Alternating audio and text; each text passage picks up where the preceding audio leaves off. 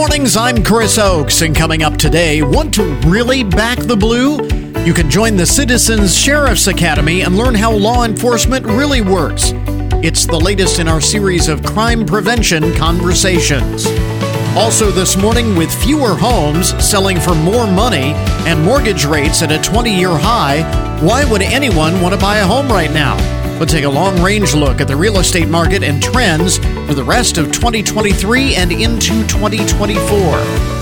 And Coach's Corner host John Marshall will join us as we prepare to kick off another high school sports season. This is the Good Mornings Podcast Edition for Wednesday, August 16th, 2023.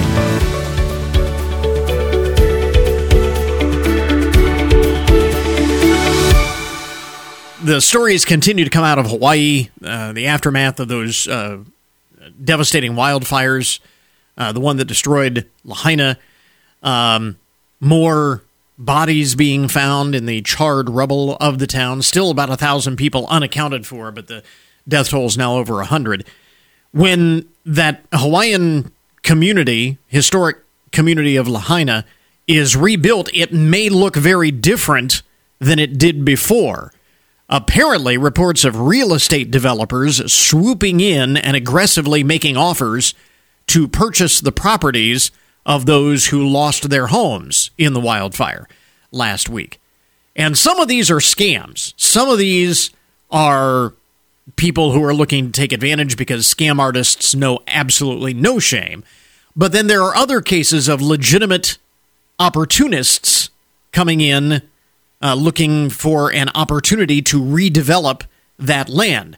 As you might imagine, Hawaii, such a tourist hotspot, land is at a premium. What does it say? The median price of a home in Maui has soared to roughly $1.2 million. The median price of a condo is $850,000.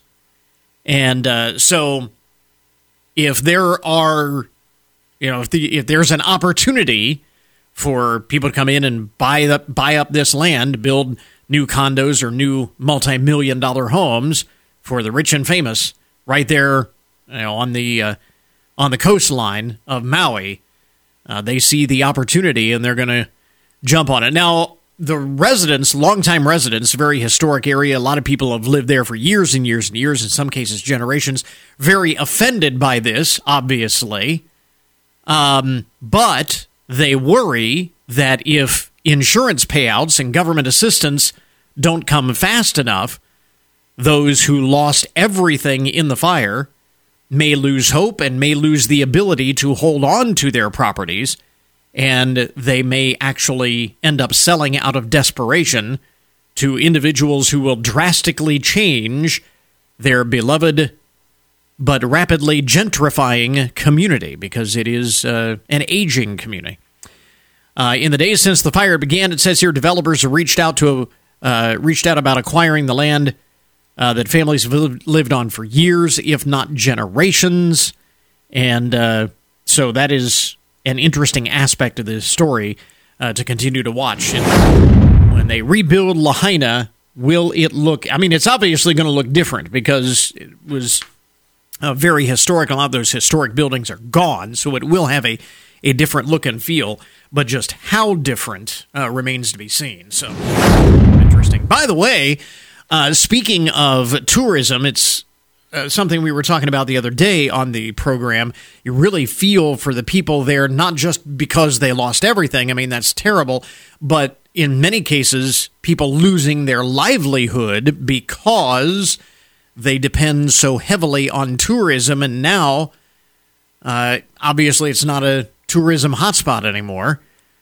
Matter of fact, some of the people who live in and around, this is how serious it is, people who live in and around Lahaina and parts of Maui are telling tourists to stop coming, at least for the time being.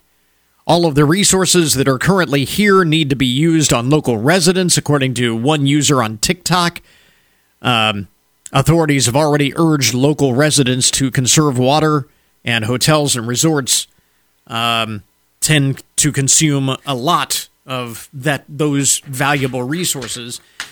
And the hotels and resorts are filling up with displaced people who lost their homes. So there's not a whole lot of room there for tourists at the time being. What a mess. But hopefully they can get back on their feet soon. Some of the other most interesting and buzzworthy stories to get your Wednesday morning started. Speaking of travel, where do you want to travel next year? We're coming toward the end of summer vacation season. And so already the tourism industry, the travel and tourism industry, is trying to predict where people will want to go next year. According to a new survey of 2,000 U.S. adults, Americans have at the top of their travel wish list 4 different places for 2024. 4 different places for 2024. Canada, Mexico, and France. That's kind of interesting. Canada, Mexico, and France top the list of potential destinations. 37% of those in the survey want to become experienced travelers. 29% just want to go someplace to relax. So we mentioned Canada, Mexico, and France as the top 3, but we said 4 different locations are really at the top of the list. You know what the 4th one is? It is the most popular historic destination, and that is Egypt. So kind of interesting. I would not have guessed Egypt, certainly, and even France, I think, is a bit of a surprise. I mean, I know France is always up there in terms of international destinations, but why France over all of the other European and Scandinavian and all of those other destinations, I don't know. But those are the top ones: Canada, Mexico, France, and Egypt. 44% say that the TV shows that they watch on television play a role in deciding where they want to go on vacation. And one of the reasons why France is right up there near the top is the TV show Emily in Paris. It's a very popular streaming show. Very influential in where people want to go. And that's really the reason why so many communities, so many cities and international countries try to lure production companies. Because the tourism people know that is a big influence on where people want to go on vacation. So they try to encourage the production of television shows and movies and such in their locations. So it does pay off. So as we transition out of summer and into the back-to-school season, I thought this was kind of interesting as we prepare to send the students back to class. Across the country, kids have been absent from school at record rates since schools reopened after the pandemic. Before the pandemic shut everything down, so there's like, that's the delineating mark there. So you've got before the pandemic and after the pandemic. Before the pandemic, only 15% of students missed at least 10% of the school year. That is the threshold. Over 10%. If you miss more than 10% of the days of the school year, then you're considered chronically absent. And only 15% of students reach that threshold before the pandemic. After the pandemic, it's more than a quarter of students, more than 1 in 4, have missed at least 10% of last school year, making them chronically absent. All told, an estimated 6.5 million additional students became chronically absent, according to the data which was compiled by Stanford University in partnership with the Associated Press. And absences were more prevalent among Latino, Black, and low-income students. So, I don't know what that says, but it's interesting data nonetheless. So, make sure that your kids are getting back to school. Very important. And it's kind of interesting that, the difference there pre-pandemic and post-pandemic. From the file of Research we did not need. A new study suggests that crocodiles may be drawn to the sound of crying babies.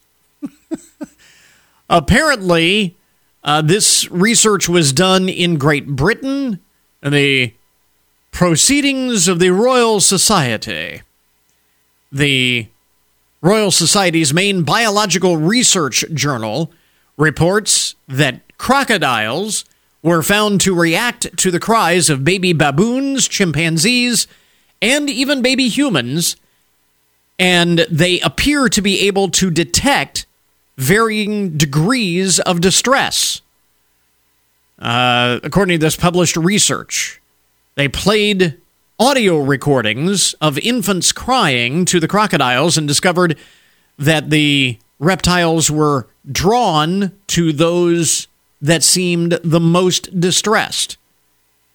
Which, is this a surprise? They're predatory animals, although the scientists say not just for predatory reasons, researchers theorize that there may be a maternal instinct going on in female crocodiles. I'm not sure that I want to find out, though. A report in Britain's Independent newspaper said the higher the distress level, the cries, the more the crocodiles would respond, and the quicker they would respond. So, research we did not need, but yet we have. So, make of it what you will. And speaking of research that we probably didn't need, at least we shouldn't need this, a new survey shows that saying hello to your neighbors is linked to greater well-being for both them and you. According to Gallup, American adults who regularly greet their neighbors have better well-being than those who don't. And the more people you greet, the more well-being you have. And so it's the more people you greet, the more you get out of it. And the more they get out of it. Older Americans and those with higher income tend to greet their neighbors more often. On average, the poll says Americans report greeting 5 of their neighbors.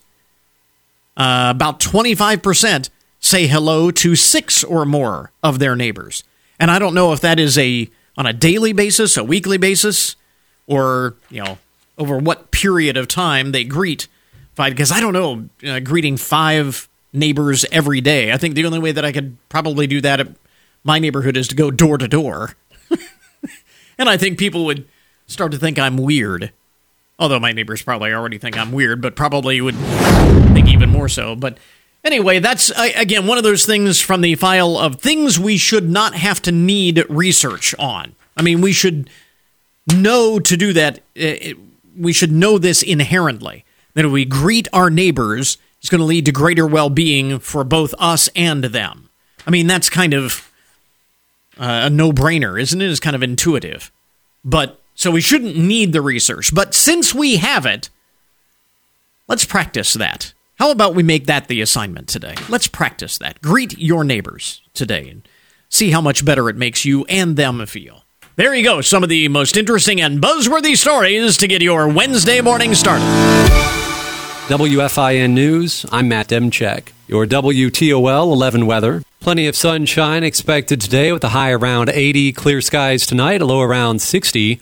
The Ohio Department of Transportation is planning yet another overpass for State Route 15 in Hancock County. This one on County Road 193 near Van Loo. Hancock County engineer Doug Cade says these overpasses are all about improving safety. In the last 20 years, we've seen a huge increase in the number of accidents, and because of the high speeds that are associated with State Route 15, the severity is enormous. 2 other overpass projects along State Route 15 are currently underway and scheduled to be finished this year. One is at County Road 180 over State Route 15 near Findlay, and the other at County Road 169 near Van Loo. Get more on all these projects in this story on our website.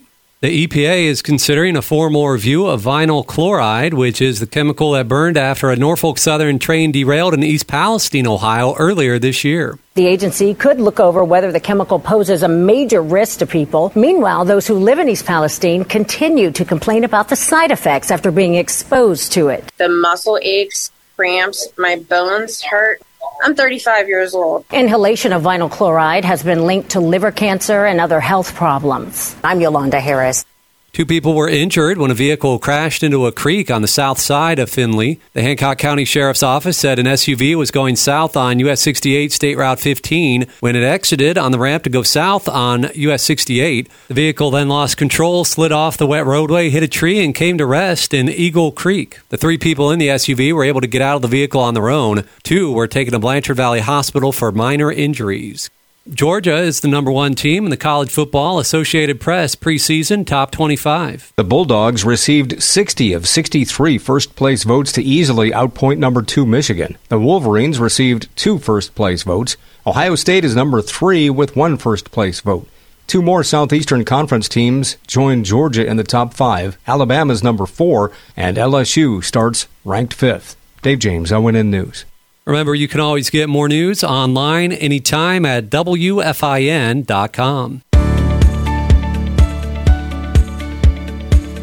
So now our cover story this morning, we often hear this phrase, back the blue. Back the blue. When we have maybe the bumper stickers, we have the thin blue line flags or what have you. If you really want to back the blue, though, you can join the Citizens Sheriff's Academy. Learn how law enforcement really works. Get an inside look at this. Joining us this morning for another of our Crime Prevention Conversations series is Captain Mark Price from the Hancock County Sheriff's Office. Captain, thanks very much for dropping by. We appreciate it. Good to see you. So, first of all, talk about what the Citizens Sheriff's Academy actually is. I think we've all heard of the term, but maybe some folks are not. And I have to admit, I'm probably not as familiar with it as maybe I should be. What all is involved? What is the idea here? So the idea was drafted up by Sheriff Heldman several years ago. It started back in 2000. Mm-hmm. Since then, we've held 31 classes and had almost 300 people go through these classes, where it just gives an inside look at the operation of the Sheriff's Office. Because there's more to the operation than just what you see the deputies driving around in their cruisers and things. Mm-hmm. You kind of forget about the corrections facility that's located there at 200 West Crawford. And also kind of gives you an inside look at some of the other little... Just the operations and just the things that, like you say, I mean, it's really easy to, you see the deputies and, some of the things they do on a regular basis, but really what goes into it, I think is probably like any job. There's a lot more that goes on behind the scenes than people realize, but especially in law enforcement, especially in the past several years. No, then that's 100% right. It just gives you an inside look at see all the other operations that occur. Mm-hmm. And that we're not just one-sided. There's a lot of sides. There's a lot of just a lot of different workings amongst law enforcement today, because it's just not a very small. We're very broad. We're very broad in what we do. And again, like many businesses can attest to this as well. In recent years, that's really expanded. I mean, all of the different things that you do and the way that you do them with technology and so on is constantly changing. So what is involved for those who would go through the Citizen Sheriff's Academy? What will people learn? So we hold 9 classes. They run about 2.5 hours long. And we just start with an overview. The first class is more of an overview of the operation of the office. Sheriff Heldman's there. Our fiscal officer's there, talks a little bit about budgeting. We roll into corrections. You get a jail tour. You start talking to SRO members, yield members, some of the other things that we offer. Explorer Post comes in and talks.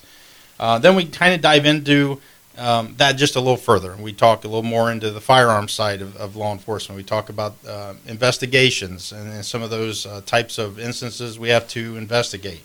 We go over communications, our dispatch center. We also talk about You talk about a behind-the-scenes aspect of the sheriff's department. Nobody sees the dispatchers, but obviously you couldn't do what you do without them. No, we could not. They're valuable people to the office. Didn't mean to interrupt, but that's a perfect example. What else is part of this here? And then we kind of do some wrap-ups. We do talk about our court security, because that's a big part of what we do.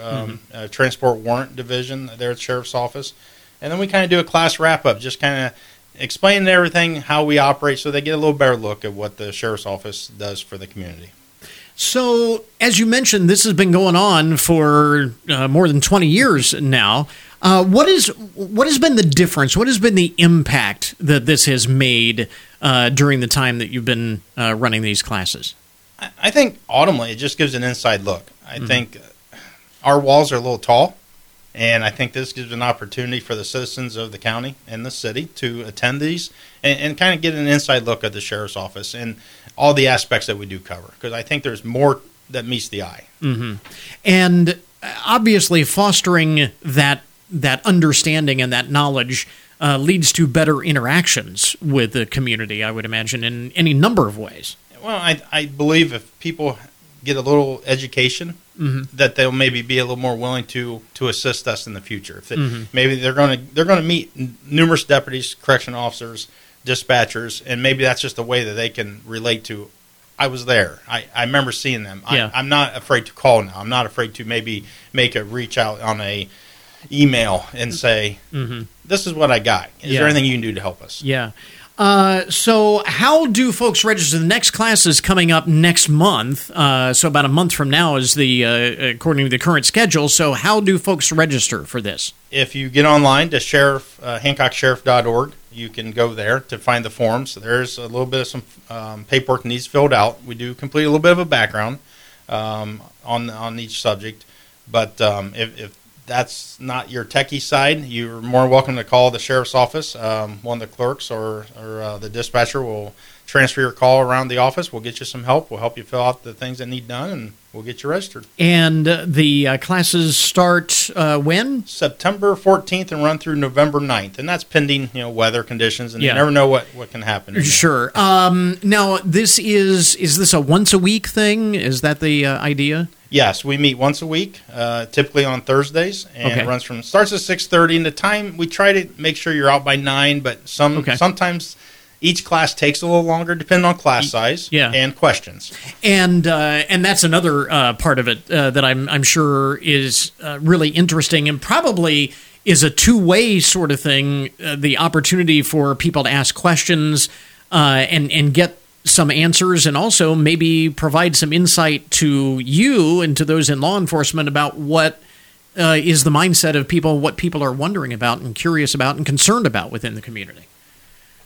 No, I totally agree. I know there's been, in the last several classes, I've had the privilege to be part of these, at least several of them throughout the class, and questions are great. They do make you think. They make you realize that maybe our education side needs to be a little stronger there at the sheriff's office, because we're not getting out our message clear enough. Absolutely. It's just opening those lines of dialogue. And as you mentioned, it's 9 weeks, right? So, and there's not a commitment beyond that. It's you're not going to put people out on the street or anything. No. And if you happen to miss a class due to a family emergency or something, that's fine. Sure. It's just... But by the way, I guess we should probably mention this, because when I was looking at the website just not too long ago, which we have linked up, by the way, at goodmornings.net, you do have some job openings. So if somebody jumps into the Citizen Sheriff's Academy and is so inspired, you have some places where people can actually choose that as a career path. So yes, we do. We definitely have openings on the correction floor as well as deputy sheriff. All right, there you go. Again, Captain Mark Price with us, the Hancock County Sheriff's Office, the Citizens Sheriff's Academy. Latest class is coming up next month, and again, we've got a link up for more information at goodmornings.net. Captain Price, thanks very much for dropping by. We appreciate it. Thank you, sir.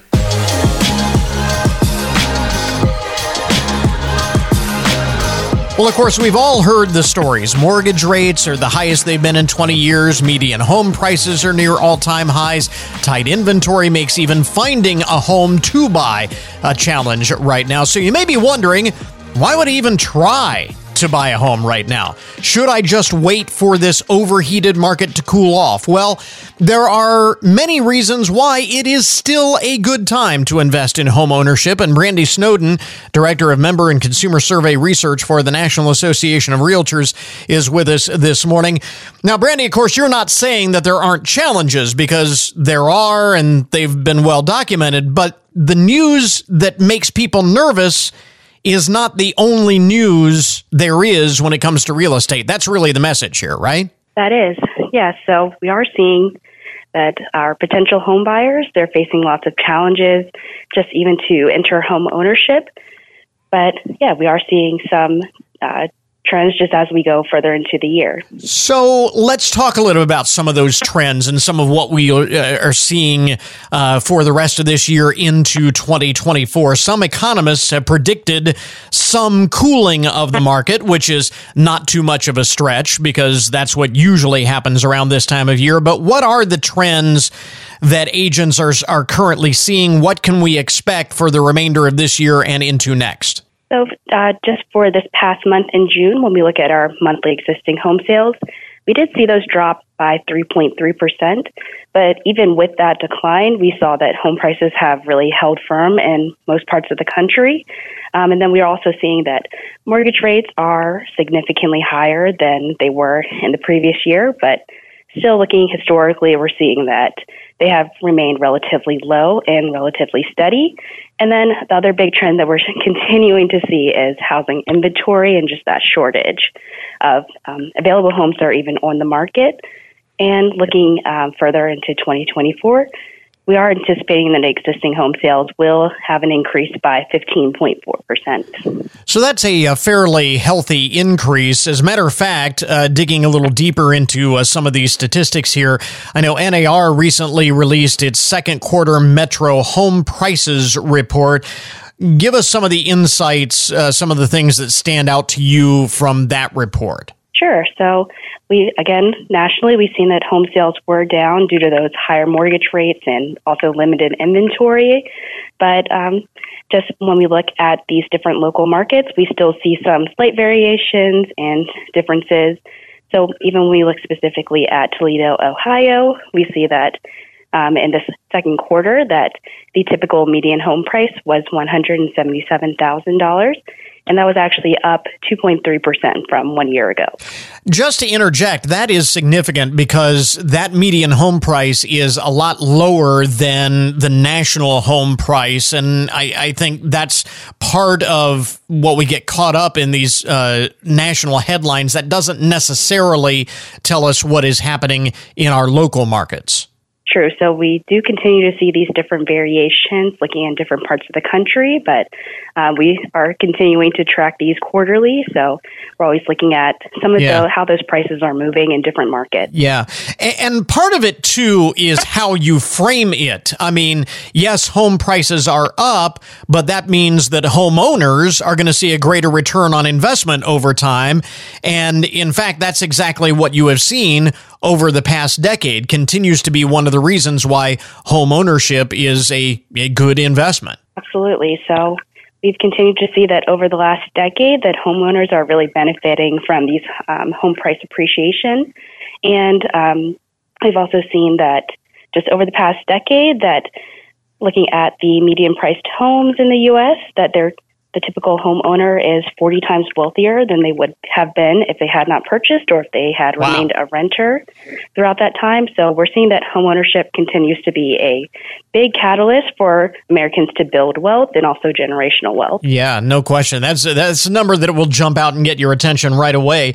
Again, with generally higher interest rates than a year ago and a housing inventory that remains very tight, what advice are you giving to people who are looking to buy a home in this current market? Because to realize all of that generational wealth and the increase in the return on investment that we were talking about, to realize that you got to get in at some point. So what advice are you giving folks looking to buy a home in this market today?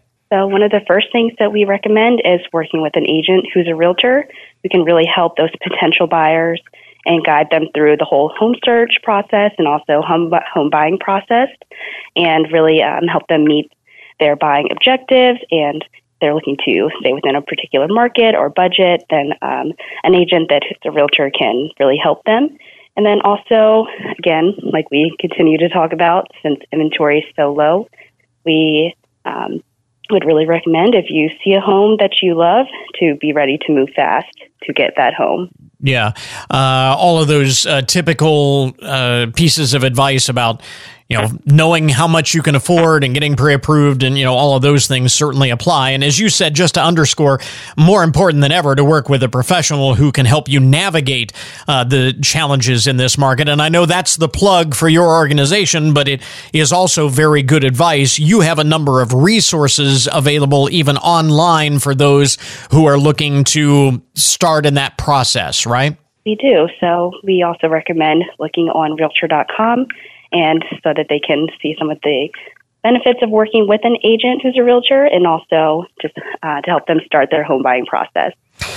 Again, Brandy Snowden is Director of Member and Consumer Survey Research for the National Association of Realtors. Mention once again the website where folks can find all of this data that we're talking about, and again, some of those resources to help them start to navigate the whole process here. Sure. So that was Realtor.com again, and that's where all of these potential home buyers and also homeowners can find more information about working with an agent who's a realtor to help them through their home buying process.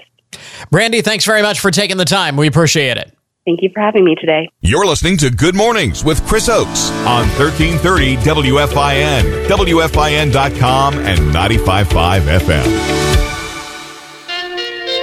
We interrupt this program to bring you a broken news alert. Have a follow-up to a story that we had in the broken news. Well, I guess a week or two ago, the story about the guy in Reno, Nevada, who had whose personalized license plate the Nevada Department of Motor Vehicles was trying to recall. Let's see, the guy's. Well, I don't have the guy's name. Do we have the name? It's not in this story. I can't remember. I think we had his name before, but in any event, his license plate reads GOBK2CA. Go back to California. That's his license plate, and he's had the plate for like 19 years. But last month, a post about the license plate went viral on Facebook, and a few days later, the Nevada DMV sent him a letter saying that they were recalling the plate. They were invalidating the plate because it was offensive, apparently, to say to their neighbors, go back to California. Well, now, he wasn't taking this laying down. He actually took the DMV to court, and now an administrative judge has ruled that he can keep his license plate. The judge said he's had it for 19 years. They've had plenty of chances to recall it if they truly thought it was offensive, and he's going to get to keep it now. So, go back to California. Tired of these California interlopers coming over to Nevada. Anyway. Happy ending to that story for the guy with the go back to California license plate. Speaking of the silver state of Nevada, the Humane Society for the state of Nevada says they are going to rethink the duck race portion of their annual fundraiser. During this year's event, which was held this past weekend, the barrier broke and thousands of plastic rubber ducks ended up in the Truckee River. About 20,000 the plastic ducks. You know how these duck races go, right? People sponsor a duck. They put your name on the duck, and then they put it in the river and see which one gets to the end line the quickest. These rubber ducks. About 20,000 rubber ducks got dumped into the water, but at least a few thousand of them made it past the catch fence at the end of the course. Firefighters, Humane Society employees, and volunteers spent 2 days picking wayward rubber ducks from the stretch of shoreline about 4 miles downriver from where the race was supposed to end. Oops. It's embarrassing. So they're going to rethink that. Elsewhere in the broken news, this is our story from Florida today of Lucia County woman. Apparently had the brilliant idea. She was wanted in connection with an attack on another person. And I don't know the full details of the assault case against her, but apparently prosecutors wanted to match her DNA to the handle of a knife that was recovered at the crime scene. Nicole Max is her name. She reportedly had the brilliant idea that she could fool the DNA test by covering her body in Diet Mountain Dew. When she was supposed to report for a DNA test, she covered her body in Diet Mountain Dew, thinking that would erase her DNA. Didn't work. She has entered a plea of not guilty to the charges, although I think they...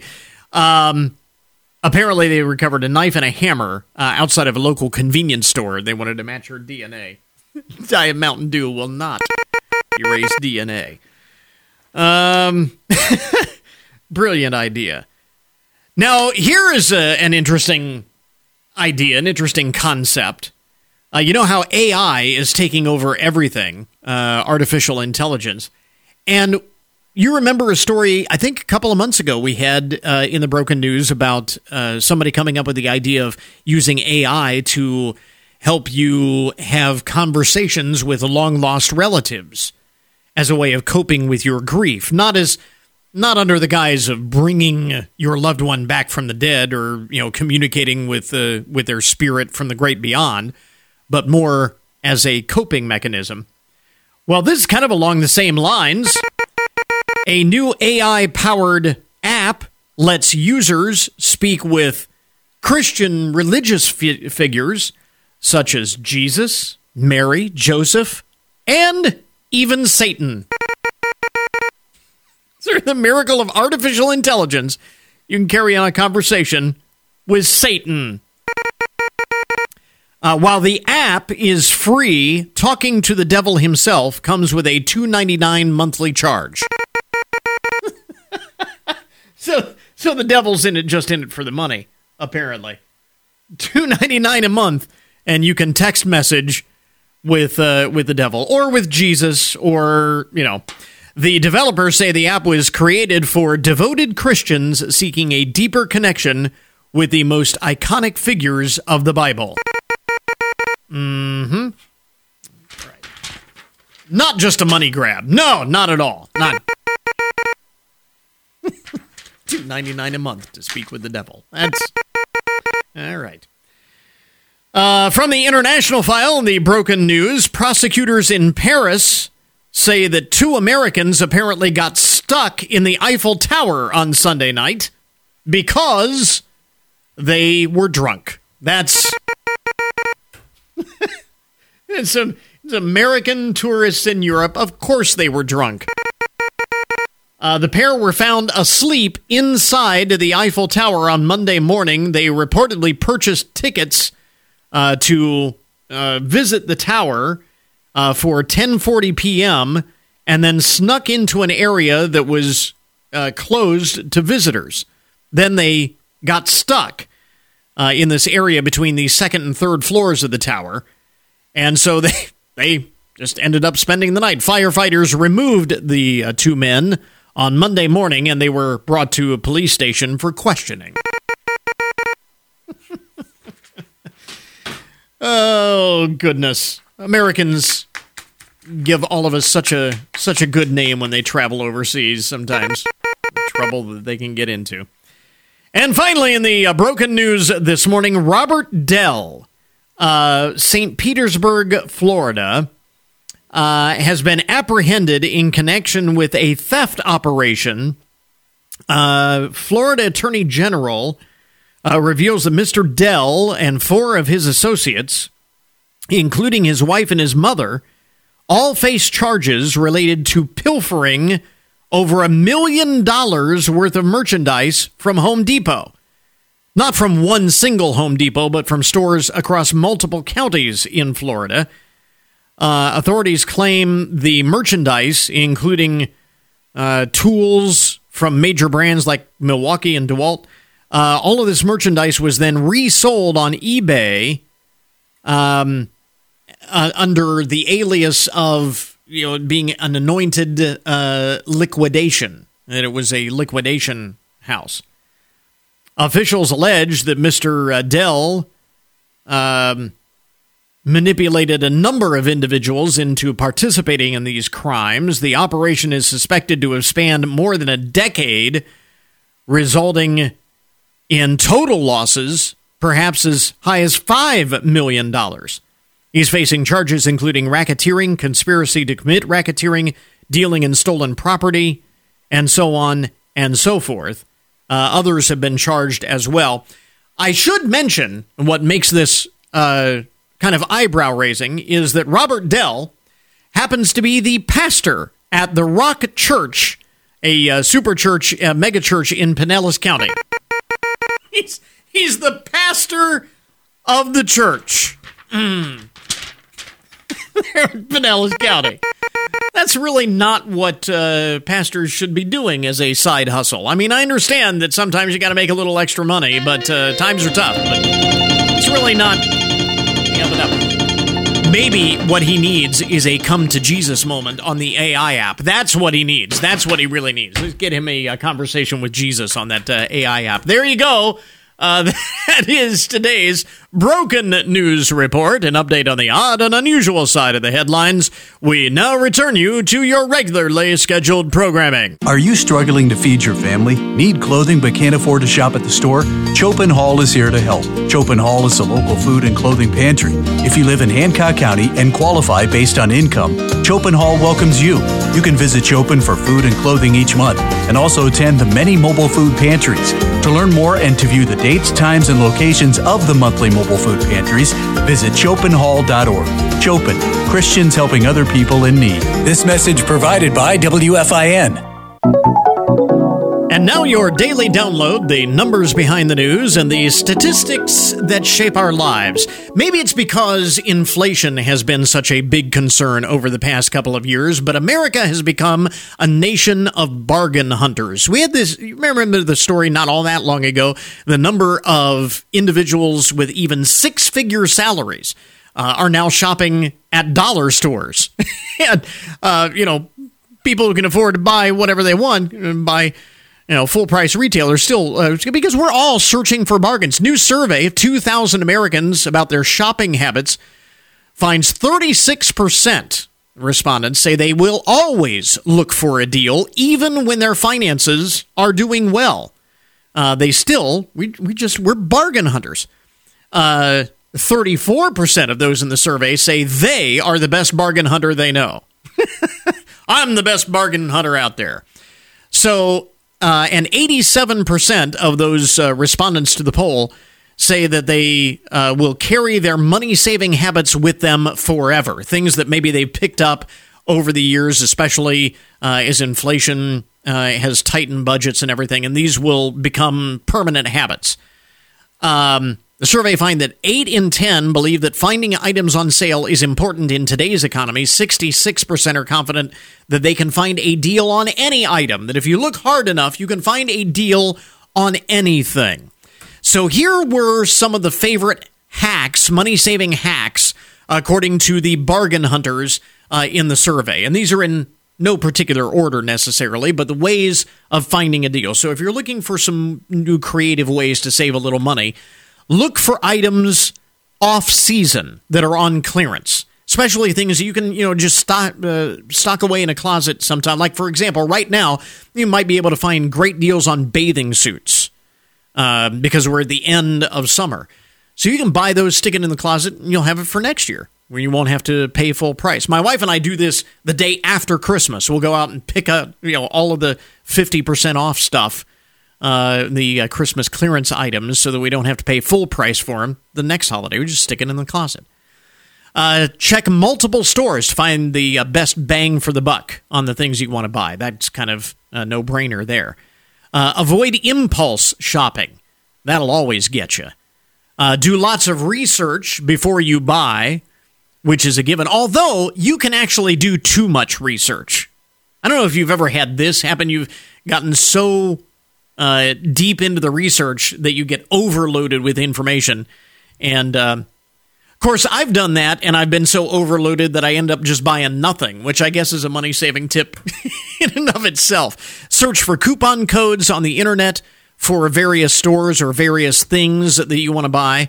So those coupon codes can save you money. And I thought this was kind of an interesting idea, putting $1 in a jar for every hour that you spend watching TV or scrolling mindlessly on your phone, streaming videos or what have you. $1 for every hour that you waste.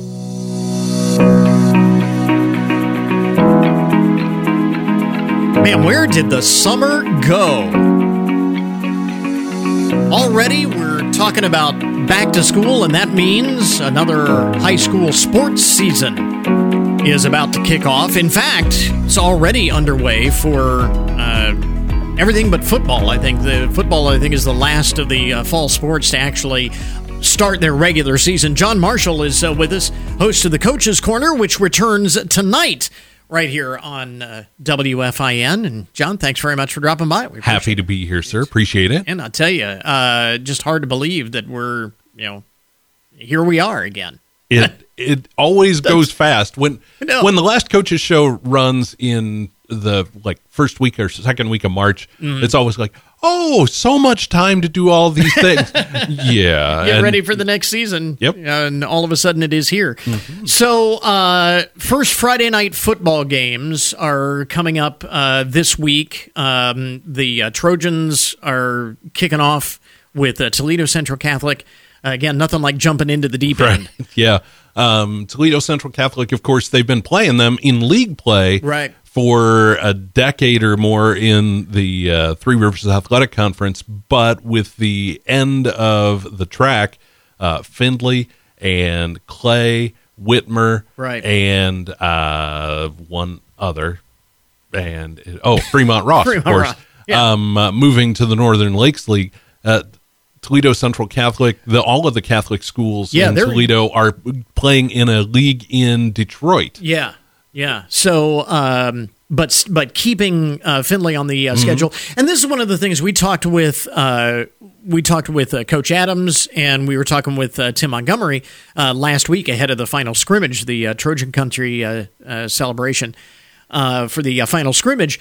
The fact that even though the Trojans are entering a new league, it's not necessarily unfamiliar territory. Not only are they bringing along a lot of the former track schools with them, but also they're going to be meeting a lot of teams they've played in the past. So it's not an unknown quantity at all. A much easier transition than some league changes. Right. The last 3-4 years, I think they played Anthony Wayne the first game of the season. Exactly. Perrysburg has been involved there. Now, Perrysburg has left the NLL, but still, it's a reasonably familiar situation for them. Yeah, it's not like it's a completely unknown quantity here. What about the rest of the county schools, the BVC? We say the rest of the county schools. We used to just say the BVC, but you talk about changes. There are some significant changes to the BVC already and more coming. Corey Rawson, North Baltimore, have left the BVC for the Northwest Central Conference. Van Loo is out of the BVC for football only. The remainder of the sports will stay in Blanchard Valley Conference competition. Ada and Lipsick will be coming into the BVC, and Liberty Benton will be leaving here in a couple of years. So it's just in flux. Yeah, and Elmwood. Where they coming in, but you wonder how long Elmwood might stay with Liberty Benton leaving. Right. So it is definitely a conference in flux It'll be interesting to see over the next season what the future may be for the conference and what direction exactly they go. Just really, at this point, I think everybody who is not in the know, like involved deeply in the league, is just kind of sitting around waiting for the next shoe to drop. Yeah, exactly. And I think maybe even some of the membership right. of the conference not really sure what this conference is going to look like in the future. But for this season, I guess you got to like Liberty Benton. Who else is in the mix? Liberty Benton graduated a lot of players, but got a lot of playing time from freshmen and sophomores last year. So certainly they are right up there. Macomb graduated a lot, but Macomb just reloads. They always seem to reload. They don't rebuild, they reload. It's one of those things. Yeah. Pandora Gilboa has many returners, so looking to see them do some good things. Elmwood graduated a lot of talent from a very good team a year ago, and not only that, but one of their assistants left for a head coaching job and took a couple of assistants with him. So not sure what to expect there. And that is an unknown quantity. Again, Right. you talk about Findlay not being very uncomfortable moving into the NLL. Elmwood, this is a big change moving into the BVC. So Right. They have played Liberty Benton on occasion in the playoffs. Right. But outside of that, I don't think right. any real experience with BVC teams. Elsewhere in the BVC, Arlington graduated quite a few, but Josh McGreen seems to get everything he can out of the Red Devils. And remember, Arlington knocked off LB last year. Right, exactly. So they're definitely one to watch. Van Buren has a new coach in Ethan Purser, but he is familiar because he spent 7 years at Arcadia before moving to the Black Knights. And with him leaving Arcadia, the Redskins have a new head coach, Sean Adams. He's spent a number of years as defensive coordinator at Mansfield Madison, but he is also kind of familiar. He's a grad of Corey Rawson and was an assistant at Arcadia in the early 90s. So he's coming back to what may seem at least a little bit familiar. Yeah. And Sam Petrie at Riverdale, he's building a program there. This is his third year after the players at Riverdale had 4 coaches in 4 years prior to that. So again, just really don't know what to expect from the BBC other than LB and Macomb. Yeah, I think that makes it fun. Right. Because you don't know, there's a lot of unknowns there. As I mentioned, Arlington could be a sleeper, could jump up and bite either of the two favorites. Right. And, you've got some high hopes for a number of other teams with new leadership. And, high school football, by its very nature, too, you turn over the entire team every 3 years, basically. And so, it's always, that's one of the things we love about it. Football, not the only thing, obviously, that's going on. And tonight on the Coach's Corner, going to be talking volleyball, talking some soccer. That's right. Chris Leuthold, the volleyball coach at Corey Rawson, he was the volleyball coach for a couple of decades, retired, and now has pulled a Tom Brady. Come back, right? Yes, he's been out for several years, so I'm interested to talk to Chris and Jeff Swaysgood, the boys soccer coach at Van Buren, will be there as well.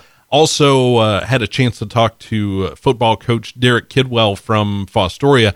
They will be playing Van Buren on Friday night, and that game will be broadcast on our sister station, 100.5 WKXA. All right, so get a little insight into that season kickoff over on our sister station. I mentioned soccer, kind of interesting. Jeff Swaysgood obviously has been at Van Buren for many, many years, and the BBC does not have a soccer program. They have a separate kind of their own league that they play in. And Liberty Benton soccer program started off this past Friday night, their opener, with a scoreless draw against Ottawa Hills. Oh. Which, you talk about jumping into the deep end. Ottawa Hills is a powerhouse small school soccer in Ohio, not just this part of Ohio, but in Ohio. And they played them to a scoreless draw. So that's a pretty good start for Liberty Bend. There's some really good stuff happening in local soccer here, too. Soccer, volleyball, football, cross country, golf. All of the schools around the area really seem to have a really good sports program. And of course, we like to remind people, educational athletics, it's really educational. So, it's just a very nice addition. Yeah, and remind people that we're talking about more than just football on the Coach's Corner. That is tonight, 6 o'clock, right? Tonight, 6 o'clock at Ralphie's on Trenton Avenue in Findlay, and want to thank the Granary for sponsoring. All right, and we'll look forward to weekly conversations with all of the local sports leaders, coaches, and so on and so forth each Wednesday right here on WFIN. And again, John Marshall, thanks very much for dropping by. We appreciate it. Look forward to it tonight, kicking off the new season. Thanks for letting me come by. And that will finish up our podcast for today. I want to thank all of our guests for joining us on the program this morning. And remember, you can get more information about all of the topics that we talk about each and every day on the show at our webpage. That, of course, goodmornings.net. Coming up tomorrow on the program, the Findlay Farmers Market is kind of changing things up this week. We'll get details. Plus, members of the cast will join us to preview the Fort Findlay Playhouse second stage production of Ben Franklin, An Ingenious Life. So until tomorrow morning, that is Good Mornings for this morning. Now that you've had a good morning, go on out and make it a good day. We'll catch you back here tomorrow.